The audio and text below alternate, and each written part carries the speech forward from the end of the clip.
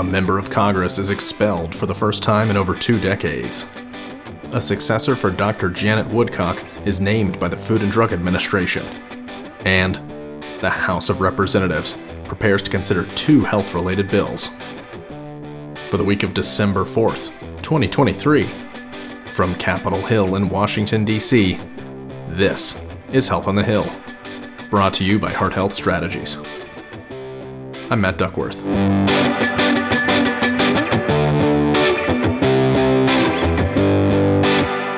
In Ohio's 13th Congressional District, as well as in the state of Ohio, we have unfortunately been significantly impacted by the surge of the opioid epidemic, impacting individuals, families, communities, local governments, and all of us in some individual or compacted way. Kicking off this week's episode with news from Capitol Hill, where this week the House of Representatives is scheduled to vote on 2 healthcare-related bills.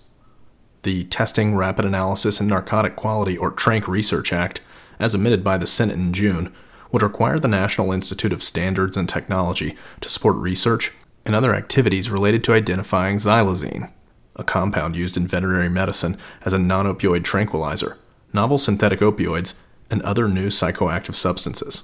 The second bill, the Elizabeth Dole Home Care Act, would expand community-based services for aging veterans and aims to improve Veterans Affairs support for veterans and caregivers of all ages.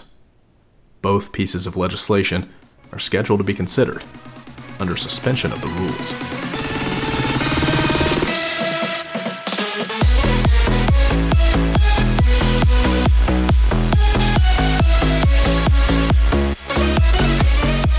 Before the pandemic, supply chains weren't something most Americans thought about or talked about. But today, after years of delay in parts and products, everyone knows why supply chains are so important. That's why within my first... That was the voice of President Joe Biden, who last week announced nearly 30 new actions to strengthen the nation's critical supply chains, including the establishment of a White House Council on Supply Chain Resilience. As part of this effort, the president will issue a presidential determination broadening the U.S. Department of Health and Human Services authorities under Title III of the Defense Production Act to enable investment in domestic manufacturing of essential medicines, medical countermeasures, and other inputs essential to the national defense. HHS will also designate a new supply chain resilience and shortage coordinator for efforts to strengthen the resilience of critical medical product supply chains and to address related shortages.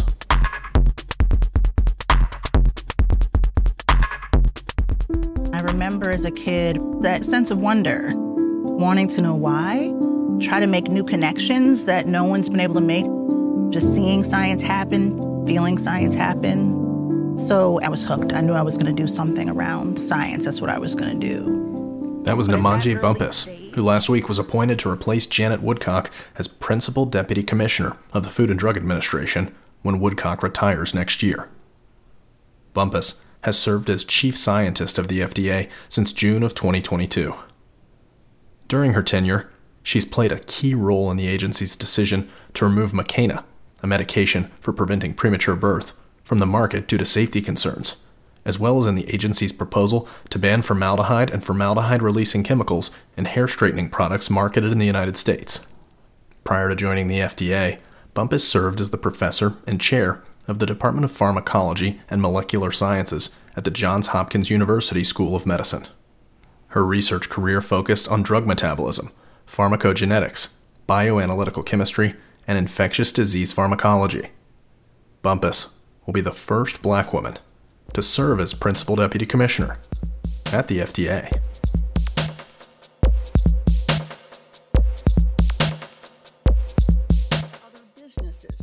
In recent years, one of the big players to pop up in this space is, surprise, surprise, private equity. Giant private equity firms have slipped their tentacles across the healthcare industry, spending about $750 billion over the last decade to buy up everything from hospitals to ambulances. That was Senator Elizabeth Warren, a Democrat from Massachusetts, who joined her colleague Richard Blumenthal, a Democratic senator from Connecticut, in sending a letter to U.S. Anesthesia partners, raising concerns about reports that the company is engaging in anti-competitive practices that are reducing patients' quality of care, increasing prices, and suppressing worker wages.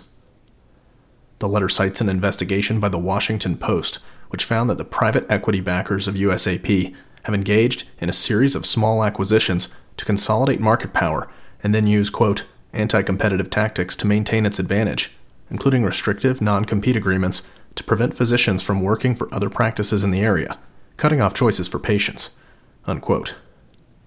The lawmakers assert that USAP, quote, is emblematic of the long-standing problems associated with private equity's involvement in our healthcare system, unquote, and request a response from USAP no later than December 11th.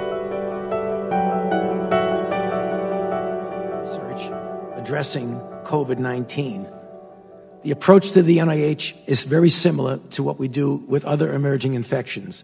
It's a four-pronged approach. First, to study the fundamental knowledge of the virus itself, as well as the host response to the virus. The second is to help develop diagnostics and assays. That's the voice of former White House medical advisor Anthony Fauci, who's agreed to testify before the House Select Subcommittee on the coronavirus pandemic in January regarding his role in the nation's response to the COVID-19 pandemic. Fauci will be interviewed by the panel on January 8th and 9th for 7 hours a day. In a statement, Subcommittee Chair Brad Winstrup said, quote, Dr. Fauci was the face of America's public health response during the COVID-19 pandemic, and his testimony will serve as a crucial component of the Select Subcommittee's investigations into the origin of COVID-19, coercive mandates, gain-of-function type research, scientific censorship, and more. Unquote. So instead, they decided to stop short of completing the process, going ahead and putting out a slanderous report, unprecedented. Nobody here's ever seen ethics reports of any other members who's been under investigation. But yet again, changing precedent for me, it seems that it's all fair game. So there we go. Final news, where the House of Representatives voted last week to expel Representative George Santos, a Republican from New York who you just heard, by a vote of 311 to 114, with nearly half of the chamber's Republican members supporting his expulsion. Santos becomes only the sixth House lawmaker to be expelled in United States history, and the first since former Representative Jim Traficant, a Democrat from Ohio, was expelled in 2002 following a conviction on federal corruption charges. The Santos decision followed a House Ethics Committee investigation into the lawmaker, which found substantial evidence that Santos violated federal criminal laws. Republicans can now only afford to lose 3 members on party line votes due to their slim majority. New York Governor Kathy Hochul, a Democrat, will call a special election to fill Santos' seat within the next 3 months, with party committees nominating candidates to fill the vacancy. Former Representative Tom Suozzi is one of several Democrats who have declared their intention to run for the seat in the regular 2024 election. In related news, if you want to view a running list of members of Congress who are retiring or seeking other office, visit our website at www.hhs.com, where you can view our weekly written policy briefing. The meeting will come to order. Welcome to the Ways and Means Committee organizing meeting for the 118th Congress. The Committee on Energy and Commerce will come to order. The chair recognizes herself for an opening statement. And it's a pleasure to bring together the first meeting of the Finance Committee in the 118th Congress. Good morning. The Senate Committee on Health, Education, Labor, and Pensions will come to order. All right, we did it. We end each week's episode with a call to order, where we lightning round congressional meetings and hearings in the near future that you need to know about. First, on Tuesday, December 5th at 10 a.m., the Senate Finance Committee holds the hearing, Drug Shortages, Examining Supply Challenges, Impacts, and Policy Solutions from a Federal Health Program Perspective. Second, on Tuesday, December 5th, the House Energy and Commerce Committee will hold a markup of 44 pieces of legislation. Third, on Wednesday, December 6th at 2 p.m., the House Oversight and Accountability Subcommittee on Cybersecurity, Information Technology, and Government Innovation hosts a hearing titled White House Policy on Artificial Intelligence. And last, on Tuesday, December 12th at 10:30 a.m., the House Veterans Affairs Subcommittee on Health convenes a hearing entitled Staff Sergeant Parker Gordon Fox Suicide Prevention Grants, Saving Veterans' Lives Through Community Connection.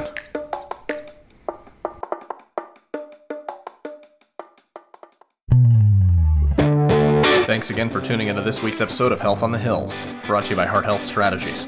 For more information on this week's healthcare happenings in the administration and on Capitol Hill, you can visit our website at hhs.com and click on the Policy Briefings tab at the top of the page.